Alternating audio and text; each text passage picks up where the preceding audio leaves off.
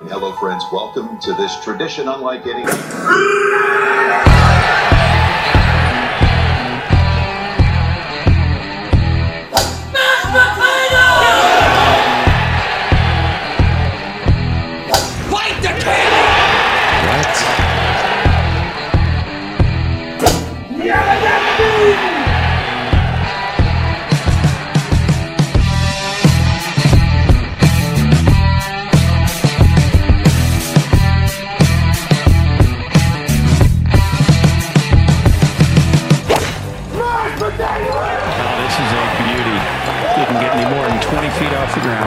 What was that, Did somebody scream mashed potatoes? That was mashed.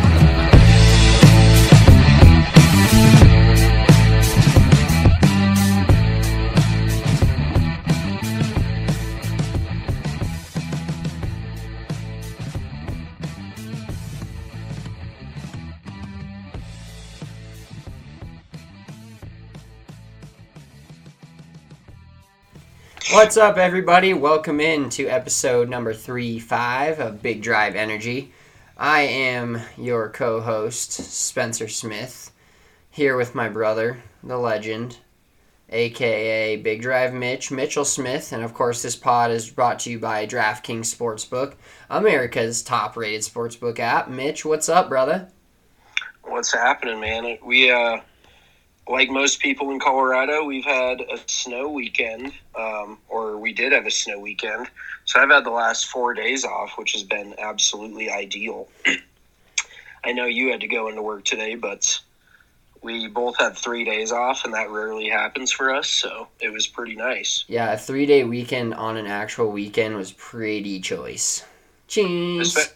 Especially with the players, being able to just camp out and watch that shit, and all the college b-ball. I was just in heaven the entire weekend. Yeah, it was a great weekend other than our Iowa Hawkeyes losing to Illinois. Whatever, it's fine. And the Nuggets losing. and who else lost? Yeah, they lost on Saturday. Avs aren't losing to anybody right now, it's great. No, they're balling out. But anywho's, so the players, let's discuss the players and some interesting storylines. First of all, I have a bone to pick with Viktor Hovland's mom. So if you guys didn't see this on Friday, he basically was marking his ball, and you know if you mark your ball and you're in somebody else's way and you're playing super ethereal and you're like in a tournament and you're in somebody else's way, you have to move the ball mark, usually a putter length, sometimes 2 putter lengths if you're right in their line and you're putting a dinner plate out there in front of somebody else's line. So usually what you do is you pick a spot off in the distance and you measure your putter length and then you move your ball marker over. Well, you have to replace that. And usually, I'm not saying that, I believe it was Justin Thomas he was playing with. I'm not saying it's Justin Thomas's fault or he should even care, to be honest with you. But usually, I always forget, and the people you're playing with will usually remind you and be kind of like, it's kind of like a cordial etiquette thing. It's definitely a courtesy thing, like to remind if you ask them to move it, at least you can remind them to move it back. You know what I mean? Mm-hmm. Like, that's my thing is if I'm going to move it for you, it's not complete. I mean, it's on me, but it's not completely on me to remember to move it back because I'm doing you a favor and I'm trying to worry about my own golf right now. So, yeah, that was kind of on his playing partners also. Yeah, so anyways, Viktor Hovland ends up moving, let's say he was going to the right tree. He ends up moving his ball further towards the right tree to putt. When he remarked it. Or, yeah, and moving his marker further toward that right tree, that palm tree, at the beautiful TPC Sawgrass, instead of moving it back on the line that he was supposed to. And so he totally didn't. He spaced it. I mean, I think one of the things that's a little misinterpreted about professional golfers in general, and I'm not saying he didn't know the rule because he obviously took the penalty on the nose and was fine with it afterwards and felt, according to a source, said he felt very uncomfortable watching it, and that's why he was fully comfortable taking the penalty. But a lot of the professional golfers know the rules of golf, like the general rules, but other than Bryson and a few other guys on tour, they're really just really good at golf, and they don't I mean, they care about the rules because they have to, but they're not like super strict rules guys, and they like to go play golf for fun and not have rules as well. So basically, long story short, he moved it the wrong way, and his mom, why I have a problem with her, is because she called him in the parking lot, and he didn't even get to leave the golf course. She just called him in the parking lot and ended up telling him that he moved his ball mark the wrong way and putted from it. So he went from the parking lot back into the scoring area and kind of called the penalty on himself.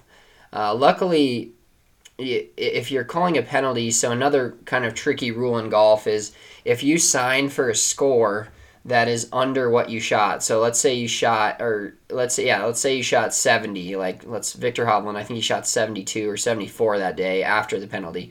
So he technically signed his card for 72.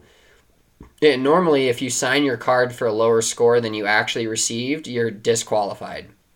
But I think on the PGA Tour, at least, if you go back in and you basically call a rules infraction on yourself, you can go back in and change that scorecard. And the reason that sucks is because, of course, in my DraftKings picks, I had Victor Hovland, and who knows what he would have done on the weekend, but that two-stroke penalty wasn't just the difference of, being 4 under versus 2 under, making the weekend and seeing what happens from there. That was the difference between him playing on the weekend and making the cut and not playing on the weekend. So it it cost me $10, 1 unit in the DraftKings Sportsbook, but it actually cost him a minimum of $31,000 because Nate Lashley, our boy who finished dead last, but making the cut dead last, made a paycheck of $31,000 essentially.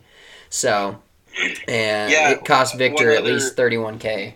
Well, one other thing too is like Victor Perez. I don't know if you saw that storyline, but like you said, you never know what can happen on the weekend. Victor Perez had to come back out on Saturday morning because I think he couldn't finish due to darkness on Friday, and he made a 24-foot par putt to make the cut on the number, and then he proceeded to shoot 7 or 8 under on the weekend and finished tied for 9th and made $340,000. That's incredible. That's honestly, it's amazing. Making a 24-footer to make the cut, and then you play your way into it, and you finish top 10 and make a fatty paycheck off of. He was probably had his flight booked for a little later Saturday morning. Like, I'm ready to get out of here, but that's just the never die mentality that some of these guys have. And it definitely panned out for Perez. So, like you said, you just don't know, especially in tournaments like the Players where scoring is not like crazy low, where there is, if you make the cut and you have a really good weekend, you can win. There's some tournaments where the leader's 17, 18 under through 2 days, and if you make the cut on the number at 3 under, you basically have no shot. Unless the field kind of comes back to you, but in a lot of cases it doesn't.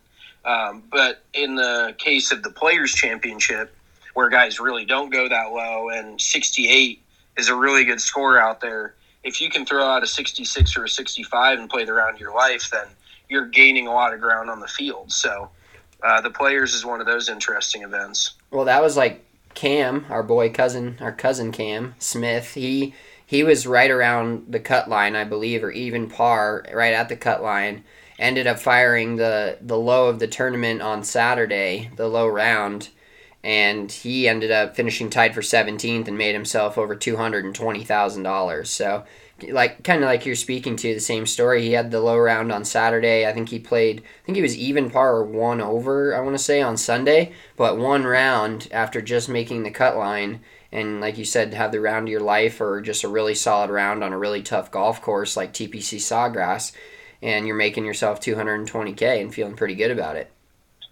Yeah, so let's talk a little bit about Justin Thomas's final round 68. He hit the ball phenomenal.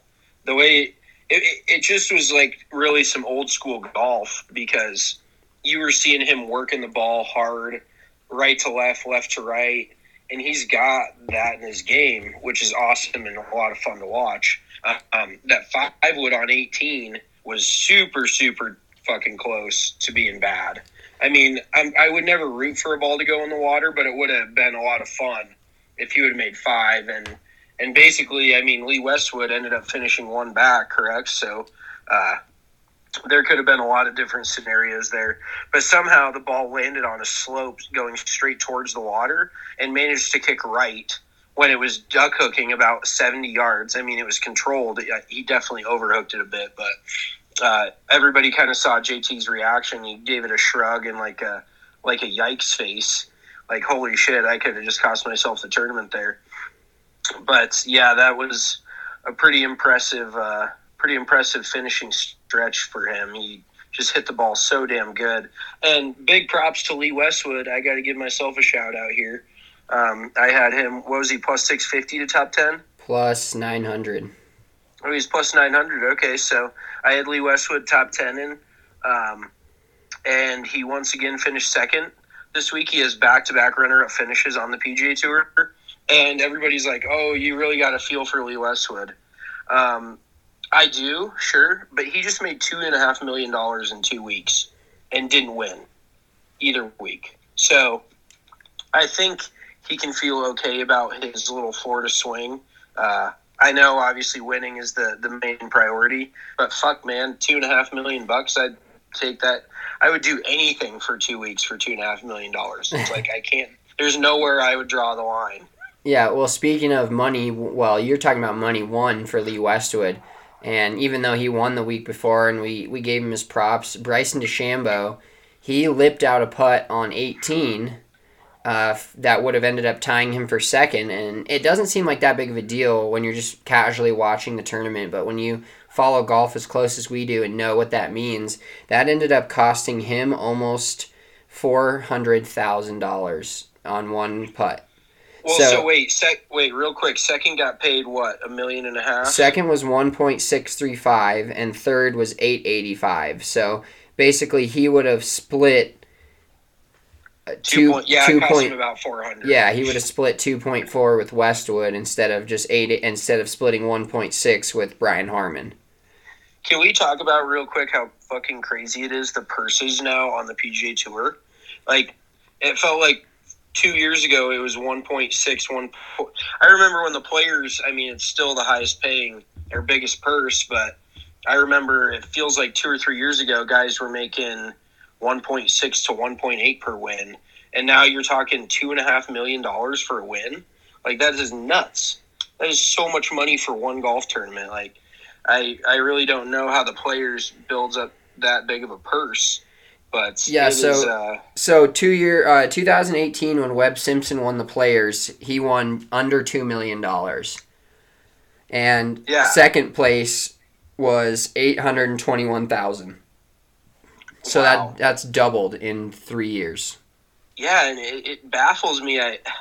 The fact that there hasn't been any fans at tournaments and everything. I mean, I don't know if the TV numbers are through the roof or what, but these purses are getting ridiculous. And in a year, the state every other sport is in where salary caps are being cut and, revenue is being lost, it feels like professional golf is going in the opposite direction.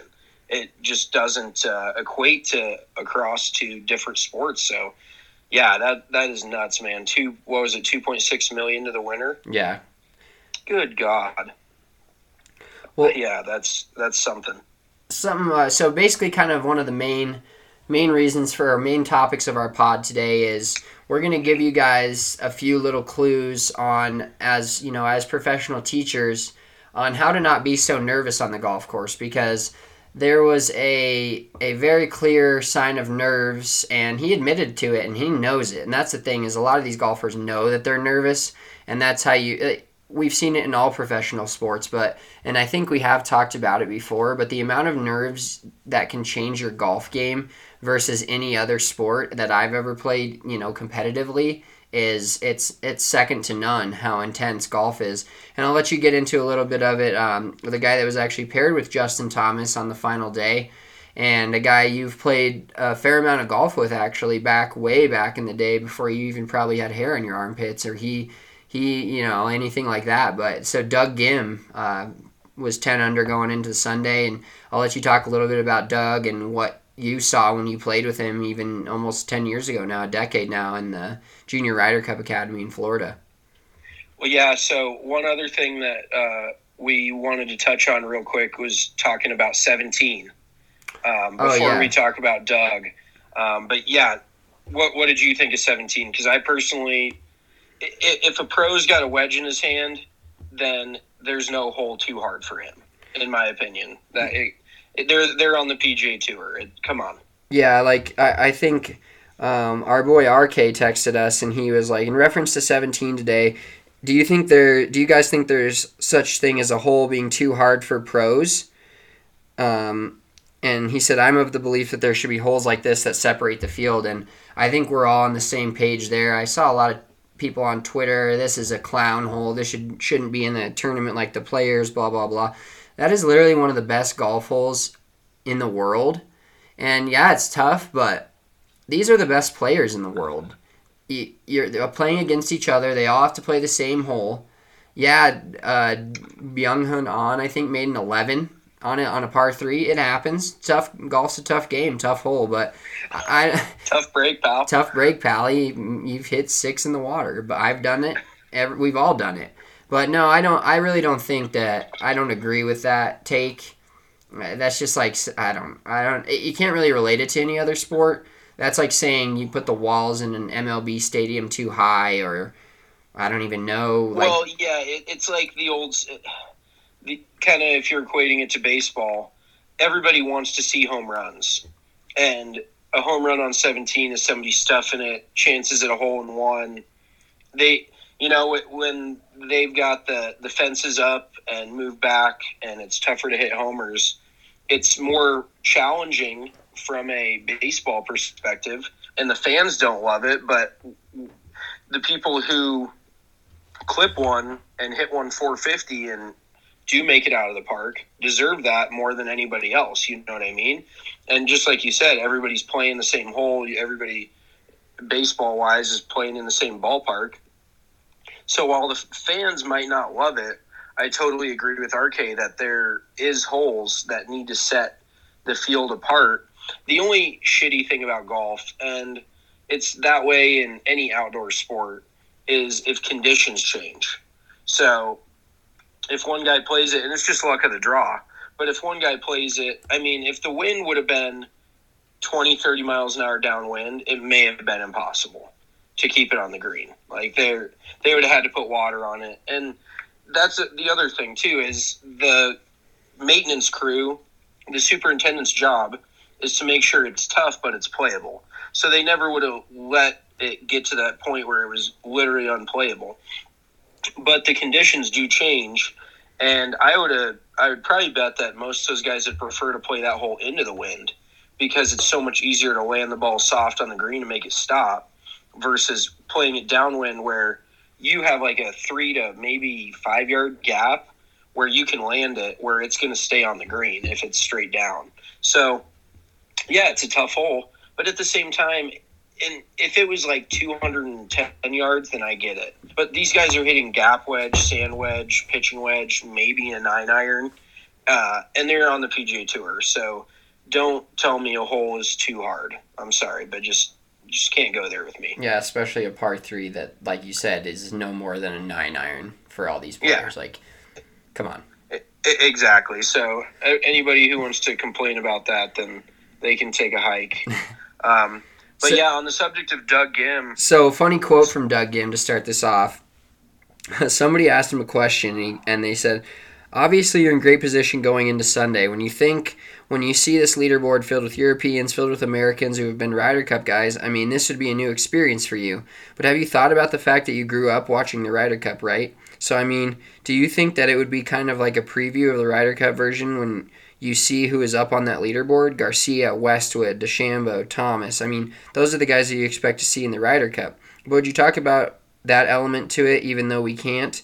We probably can't put you there quite yet, but just the idea of being with those Ryder Cup guys tomorrow battling. And Doug Gim looked at the camera and goes, Yeah, I don't know if you noticed, but I'm like 257th in the world right now. That is an awesome quote. Great sense of humor from him. Yeah, he was definitely a down-to-earth dude. So I actually didn't get to play directly with him. I played in groups behind him. I mean, we messed around on the putting green. We did drills together, all that kind of thing down there. But all I know is that dude is one of the best. He's probably the best player I've ever watched play. I mean, that was on. I've watched the PGA Tour. Don't get me wrong, but I knew when he was 16 he was going to be just ridiculously special. When we were down in Florida, he had the chance to set like 2 different course records in the span of 4 days, and it was a match play format. So he was playing this guy named DJ, straight up in a match play format, and Doug was 8 under through 13. And DJ was 4 under through 13, and he got closed out on 13. Imagine being 4 under in a match play through 13 and getting closed out. What is that? 5 and 4, 6 and 5. So Doug, or maybe Doug was 9 under, but he was just going stupid low. He probably would have had a chance at breaking 60. And when the match was over, he just packed up his stuff and took a ride inside. Like, he did not care. And he's played in – that's the other thing, too, is he's played in Walker Cups, which is basically the Ryder Cup version for amateur golf. He's represented America there. He's played in the junior players. He played at Texas, which is a very highly touted college golf school. And he's played on a lot of big stages. And he said that nothing even came close to comparing to the nerves that he felt on Sunday at the Players, which is totally understandable. But it blows your mind when you see players like that. He's 24 years old. He's been playing competitive golf for, I mean, you got to think at least 12 to 14 years. And he's played on some of the biggest stages in America, at the junior level, collegiate level. And he's had some high finishes on the PGA Tour. But just the way the Players is seen on tour in such a different light than other tournaments. I mean, they call it the 5th major. And he said he was on Foreplay Pod today, and he mentioned that he forgot to drink water because he was that nervous. And I've been there before, but I mean, I can't even wrap my head around what was going through his mind on that Sunday, because he was 10, like he was leading the tournament, or what was he, 1 or 2 back? He was like leading the tournament at some point on Saturday. Yeah, like halfway through the round Saturday, and the guy can strike the ball. It's evident he can play at the highest level, but being on that stage for the first time is unlike anything, and I've never been in that position. But I can only imagine what's going through your head at that point. It's something that I can't even wrap my head around, but good for Doug. I mean, that's the biggest thing. We've talked about it before, is just the experience you gain from that is unbelievable, because he will be able to go to that stage next time and say, I've been there, I've done this. You know, it's not new to me. So that is kind of the biggest deal when we talk about pressure.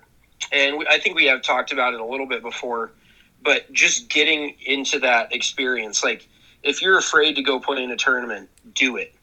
Just go do it. You know, you have to start somewhere. Everybody starts somewhere. But if you really want to improve your game and really be able to control your nerves at some point down the line, then you have to play in tournament golf, because there is no amount of practice and preparation you can do that can prepare. And I think we've talked about it before, but you watch guys in the NBA, they stand on the free throw line. Dwight Howard's a 90% free throw shooter in practice. And then you get him in the game, he's a 40-50% free throw shooter. So it really is comparable in the way of you can do something a million times in practice, but until you do it on the biggest stage or your biggest stage, then you're really going to probably struggle in that situation, and that's just the reality of it. Yeah, I mean, when you talk about his amateur career, he was a 3-time All-American at Texas. He played with Bo Hostler and Scotty Scheffler. who are both on tour now at Texas. He finished runner-up in the U.S. Amateur in 2017. He's been a low amateur at the Masters. He's had an extremely decorated amateur career, and then he played on the Korn Ferry Tour, and he had to get up and down on a finishing hole to secure his PGA Tour card. And he did. He got up and down, and then he had a 10-footer to punch his ticket to go to the tour, and he did it.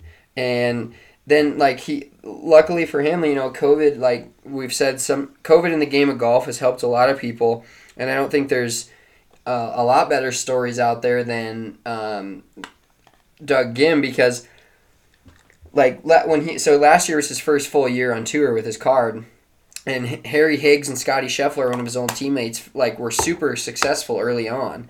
And he made only 5 cuts in 16 events, and he was outside the top 50 in the FedEx Cup standings, which normally means you got to go back down to the Korn Ferry.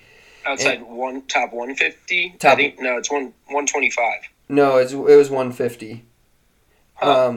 Well, he finished. It's top 125, but he finished outside the top 150. Oh yeah, because you get preferential status, or you get some status. Yeah. If you're inside the 150. Right, but since it was a COVID year, and he basically PGA Tour had an altered schedule, he got a reprieve from the tour, and basically now this season he's made 9 cuts in 12 events, has 6 top 25s, and is currently 65th in the FedEx Cup. So imagine if last year there was no COVID and it was a regular schedule, he would have basically be back on the Korn Ferry Tour. So pretty insane story, like we talked about earlier, with making putts and doing this and that makes you hundreds of thousands of dollars. How slim the margin of error really is. For him, it was huge to his entire career. Oh yeah, and we've talked about it before also, but there's such a razor sharp thin, if that's a term, a razor thin distance between guys that are out on mini tours, and then even to the Web.com Tour, Canadian Tour, and then the Korn Ferry Tour, and then the PGA Tour. There's guys that you've never heard their name that, if they were given the opportunity, could possibly win on the PGA Tour. And it is just nuts. There's thousands and thousands of guys that are just crazy, crazy talented that could go out and pretty much win any week, but you have to be on the PGA Tour in order to play in those events to win them. And I don't know if we've actually talked about this too, and I don't know if you think this is a hot take or not, but I actually think the PGA Tour, I wouldn't say it's easy, but it's the most cushy lifestyle. It is most set up for you to succeed. Let's put it that way. Every city you roll into, you can stay in the nicest hotels. You have everything at your disposal. You have a chiropractor, you have a physical trainer, you have probably your mental coach there, probably your swing coach there. You've got every equipment rep out there. If you want to tinker with different putters every week, you probably have a TrackMan or 2 TrackMans, who knows, to the tune of $25,000, $30,000 each. The courses are set up the most consistent of anywhere. The greens week in, week out are fairly, they don't vary a lot in speed. So these guys can really get dialed in on speed week to week, no matter what. I mean, you still have to read grain and read the greens themselves, but we all know speed is such a huge factor, and these guys get to play on consistent speeds every week. The conditions are amazing almost every week.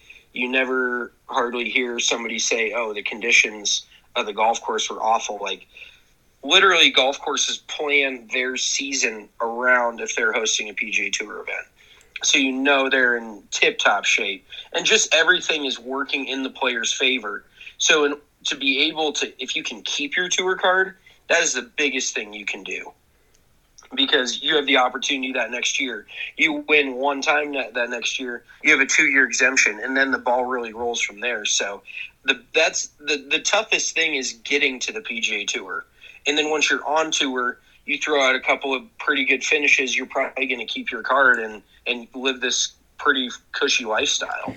Speaking of living a pretty cushy lifestyle, you too can also live a pretty cushy lifestyle by winning some March Madness bets with DraftKings Sportsbook, America's top-rated app. Also, using your 9 units we just won you this past weekend on Lee Westwood, and parlaying that into some winners for March Madness. So for those new clients, we all know that March's biggest tournament and the most fun tournament in probably a couple weeks of sports is finally here. And DraftKings is putting you right in the middle of the action. All you have to do is bet $4 on one underdog in the first round of the March Madness bracket, and if they win, you win $256. That's 64 to 1 odds on an underdog. So find a 9 seed, find an 8 seed that you think is going to win this week. Place a $4 bet when you sign up using the code DNVR. You could start that account with $256. I know Kylie, my fiance, she started with one of these free bets on DraftKings. Her balance is currently bigger than mine, and I've made a few deposits. She's up probably 50, 60, 70 units for what she bets. She's betting on the Nuggets. She's betting on the Avs. She's betting on Nathan McKinnon to score goals. She's betting on Mikko Rantanen to score goals. She's betting on Will Barton threes every game. She's killing it. So all you need to do is bet $4 and turn that into $256 if one underdog that you pick in March Madness wins.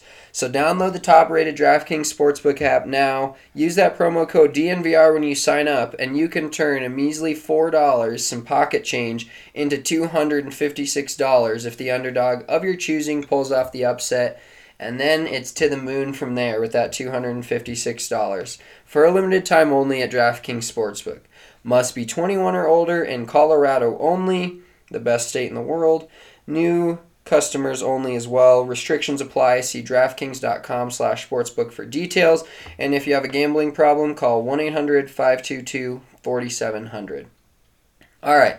So we know our boy Doug Gim was super nervous, and he's played in a lot of big events before. And I think we'll start out with just the foundation of saying, and you already said it, but just reiterating, the best way to get yourself better at this game of golf and not be nervous is by playing in tournaments. I'll tell you what, I go out to a course and have a fun round, have a few drinks, which also helps the nerves, and I shoot 72, 74, something like that. Something, respectable. I can go out to that same course the next day, same conditions, same pin placements. All I know is that it's a tournament in my mind, and I'm firing 84, 85.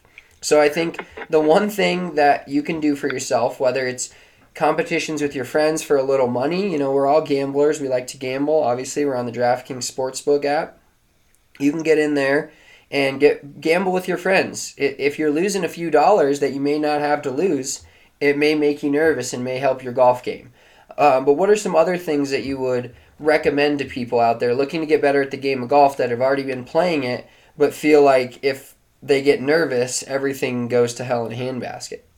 So, yeah, real quick, one quote from Lee Trevino regarding the gambling scenario is, the quote is, pressure is playing for $5 when you only have $3 in your pocket. And that is kind of how a lot of these guys grew up that were not very affluent. They would gamble, and they really didn't have the money to gamble. They just knew they had to win. So that's definitely some sort of pressure to put on yourself. But for the average player, I would say one of the biggest things to try to ward off nervousness and things of that nature is going to be having a really solid routine and sticking with that routine, whether it's a pre-shot routine, whether it's a putting routine. If you're a little, I wouldn't say superstitions come into it, but just try to really solidify and get comfortable in that routine, because if you get out of sorts and you don't have a routine, you're going to end up either taking too long standing over it, you're like, oh fuck, swing the club, or you're going to get over it and just not think and just hit it. And so building that consistency is such a huge thing to lean on when you're in a tough spot. You take a step behind the ball, you take a deep breath, you pick a target line, you take one practice swing, and you get in and you go. And I'm not saying that's the perfect routine, but some sort of conciseness, I don't know if conciseness is a word, but where you make a decision, you pick your spot, you do your routine, and then you go. There's no second guessing. There's just a commitment thing, and that is another really big thing that a lot of amateur golfers struggle with so hugely, is not picking a ball flight. And if they can control it or not, that's a different story, but at least having a shot shape in mind. That's what a lot of people struggle with. They stand over it and they're like, oh God, don't hook it. They're like, okay, I want to hit like a baby draw, or I want to fade this, whatever. You need to focus more on what you want to do. And that's why if you have a decision made up and you can stick to a routine, then you can live with the results. But if you're standing over a shot saying to yourself, oh fuck, please don't hit it in the water, there's a decent chance you're going to hit it in the water, because that's just how golf works. It's just out to get you. So what do you think, Spencer? I mean, that's one of my biggest things. Yeah, so having a routine is huge. It doesn't have to be long. It doesn't have to take a lot of time. It doesn't have to be 7 practice swings, but just something that you can fall back on. It's just like Nomar Garciaparra at the plate. There's a whole bunch of athletes out there that have been really successful that do the same thing, and that's a lot of things that we can't even see, like in the locker room. I guarantee you there's a lot of players that eat the same pregame meal, or they have a really breakout game and they did something different, and that becomes their new routine. So having a routine is definitely the biggest thing. Like I said, mine is not fast, but it's the same thing every single time. And it gets you into that comfortable state where you're hitting the golf shot. But to piggyback more off of what you said, you kind of took my other really good one, is really being committed to a shot, but visualizing success. You have to say, I'm going to hit this ball on the green, like on 17 at Sawgrass, instead of looking at the water and saying, don't hit the ball in the water. You have to kind of talk yourself. It's like golf is a big self-fulfilling prophecy. And I haven't been in that mode many times as far as putting goes, I should say. But there's been a couple times where I've made a few putts and a hole looks like it's the size of a garbage can. And I walked up to like a 25-foot bender, and it just went in because I knew it was going in, and I told myself it was going in. Now, that's not going to happen every time, but more often than not, when you're sitting there telling yourself, okay, the green's right there, I don't see the bunker on the right, I don't see the water on the left, I just want to hit the green. When you bring in those subtle thoughts into the back of your mind, they tend to become a lot bigger when you're making a golf swing, because your golf swing, from 90% of people that play any sort of competitive golf at all, or even just want to get better, shooting the 80s, shooting the 90s, whatever it is, you have a pretty consistent golf swing if you've been able to shoot under 100, if you've been able to shoot under 80 and you want to get into the 70s. But the key is to be consistent throughout the 18-hole round. And sometimes when I've played really good rounds of golf, I've felt almost mentally exhausted afterwards, and it sounds lame, and it really does, but it's an honest truth. Like, I was grinding over every shot and worrying about the next shot and not letting the prior shot affect me, which I think is a huge thing too. Yeah, it really comes down to more mental than physical, and that's why the tournament experience is so huge, because in a vacuum, you should be able to reproduce the swing that you make on the range out on the golf course. That there shouldn't be a problem physically doing that, but it is more of your mental capacity and your current mental state that can hold you back from actually performing that. And so it really just comes down to being there, getting the experience, but also building those routines and picturing yourself in tournaments on the range. You can't replicate it 100%, but you can at least be like, okay, this shot's for this. Everybody's been on the putting green and hit a putt to win the Masters, shit like that. But having that sort of routine, and like Spencer said, that once you get to a point in golf, there's such a thing as undying confidence, and it really stems from knowing how good you are at golf and how good you're not at golf. If you are a 10 handicap and you expect to go out and shoot even par, you're going to be let down 100 times out of 100. If you're a 10 handicap and you expect to go shoot 80, 82, 84, and you do that, then you should be happy with that, because that's the player you are. So that is really the difference, and that is the biggest thief of joy in golf, is expectations. People expect to play out of their head, and maybe one in every 15, 20 rounds that happens. But for every one really good round, you're going to have quite a few bad rounds and then some average ones here and there. So it's really just knowing how good you are and how good you're not. And that's getting a little deep, but that's from like a sports psychology book that really stuck with me. And it's once you know what you can and can't achieve, and I'm not saying there's anything you can't achieve, but you have to be ready for it. You have to be ready for that stage. And once you're prepared, your time will come. And some people prepare quicker than others. Some guys win on tour when they're 22, and then some win when they're 35. You know, it's running your own race type of deal. So don't let the outside noise get to you when you fire that 95 at your club championship. You know, it happens to everybody. It's a stepping stone. And as long as you're learning from it and your game is growing, then you're moving in the right direction. Yeah, like you said, it's a matter of like creating your own success. Is success for you? Everybody shooting 72? No, it's not. For me in a tournament, maybe it is. But for somebody shooting 79, that's their success, and you have to temper those expectations 90% of the time when you're playing golf, because you're going to shoot your best round ever, and then you're going to think that that's your new expectation. And that really lets you down in the game. You know, you have to realize, you have to kind of just more enjoy the process of golf a lot of the time rather than results. And if you focus more on the process versus the result every single time, because we've all had those rounds of golf where we felt like we played really good and our score wasn't great. And then you've had those rounds of golf where you felt like you played awesome, or you played terrible, and your score wasn't that bad. It's kind of like, I think golf and hockey are related in that way, where a lot of other sports you can get dominated and you lose, or if you dominate, you win. But hockey, you feel like you can dominate a whole game. I know the Avs have been doing this lately. They feel like they've been dominating games, shots on goal, etc., but they've still been losing some of these games.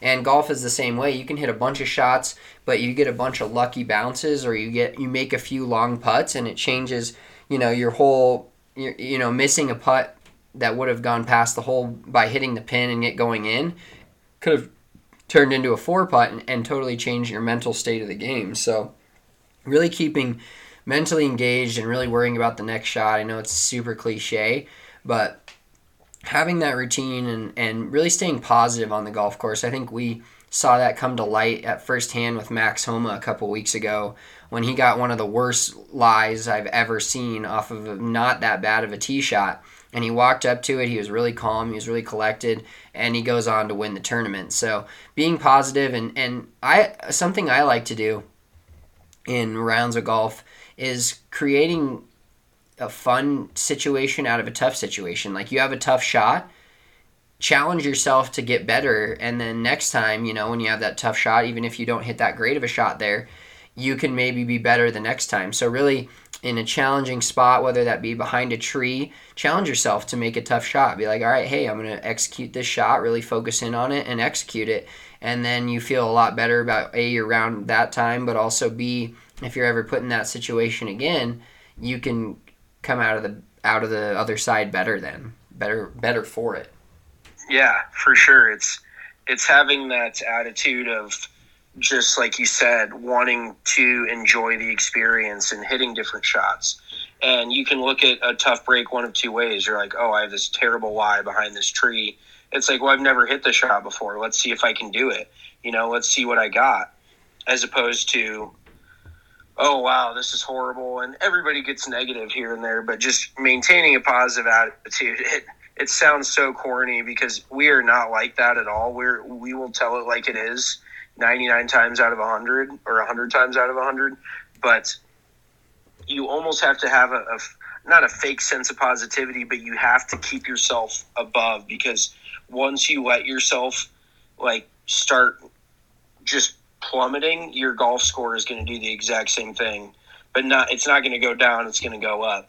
So you have to maintain some sort of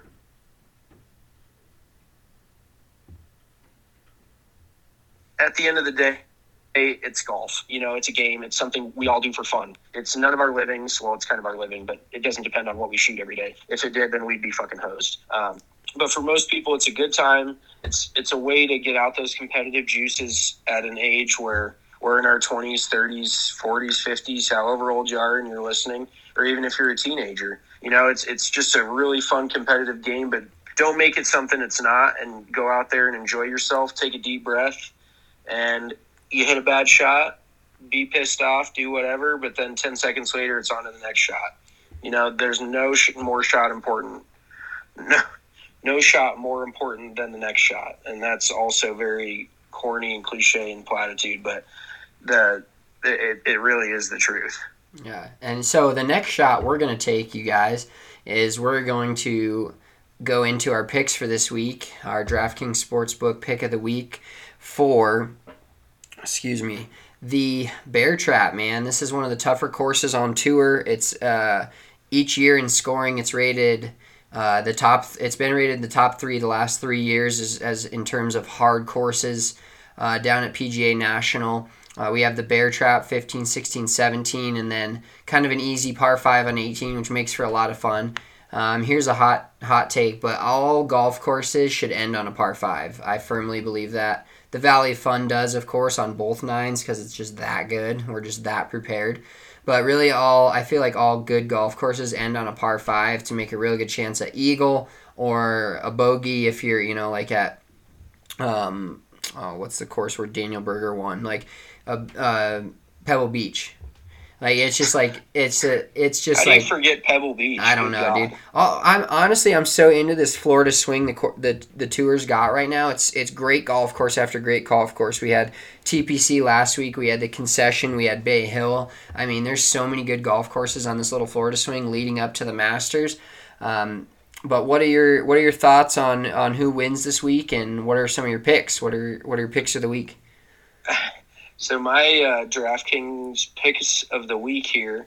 So I'm going to give a top 10, a top 5, and a winner for you. So with a top, okay, so Taylor Gooch, I'm going to roll with him for a top 10er at plus 400. Well, you can stop or slow down there because so we don't discuss these picks before. I also have Taylor Gooch. Great name. And speaking of Gooch, you can also save 20% off manscaped.com using the code DNVR. But Taylor Gooch is also on my top 20. He is plus 175. So we're all in on the Gooch this weekend. I'm a big Gooch guy. Gooch guy. Plus 400, top 10. He played well last week, kind of backdoored his way into the top 10. And then I've got a familiar Colorado face, top 5 in this week, Mr. Wyndham Clark, one of the best putter I've ever seen with my own 2 eyes. He's plus 1,200 to top 5. And I remember distinctly last year, he was leading going into the final round at the Honda Classic and didn't end up finishing it, but it was kind of the similar similar situation that Doug Gim was in this last week at the Players. He had never really been in that spot before on that kind of a stage, and he didn't win, but he learned a hell of a lot from it, I'm sure. And he's going to come back this week and top 5 it, plus 1,200. And you know what? I am going to take Shane Lowry at plus 2,800 to win the golf tournament. I think he's had some pretty good finishes at the Bear Trap. If he hasn't, then I'm sorry. I just like Shane Lowry. He's a fun dude to root for. He's played some good golf this year and some not good golf this year. So it kind of just depends on the week for him, but I like him plus 2,800 to take home the trophy at the Bear Trap.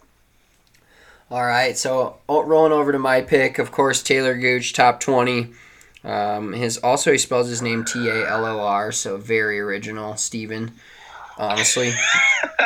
And I'm kind of going. It kind of reminds me of like Talon. Yeah, it's literally Talon with an R. That's exactly what I was thinking of. It just hits different. Yeah, Taylor Gooch hits different.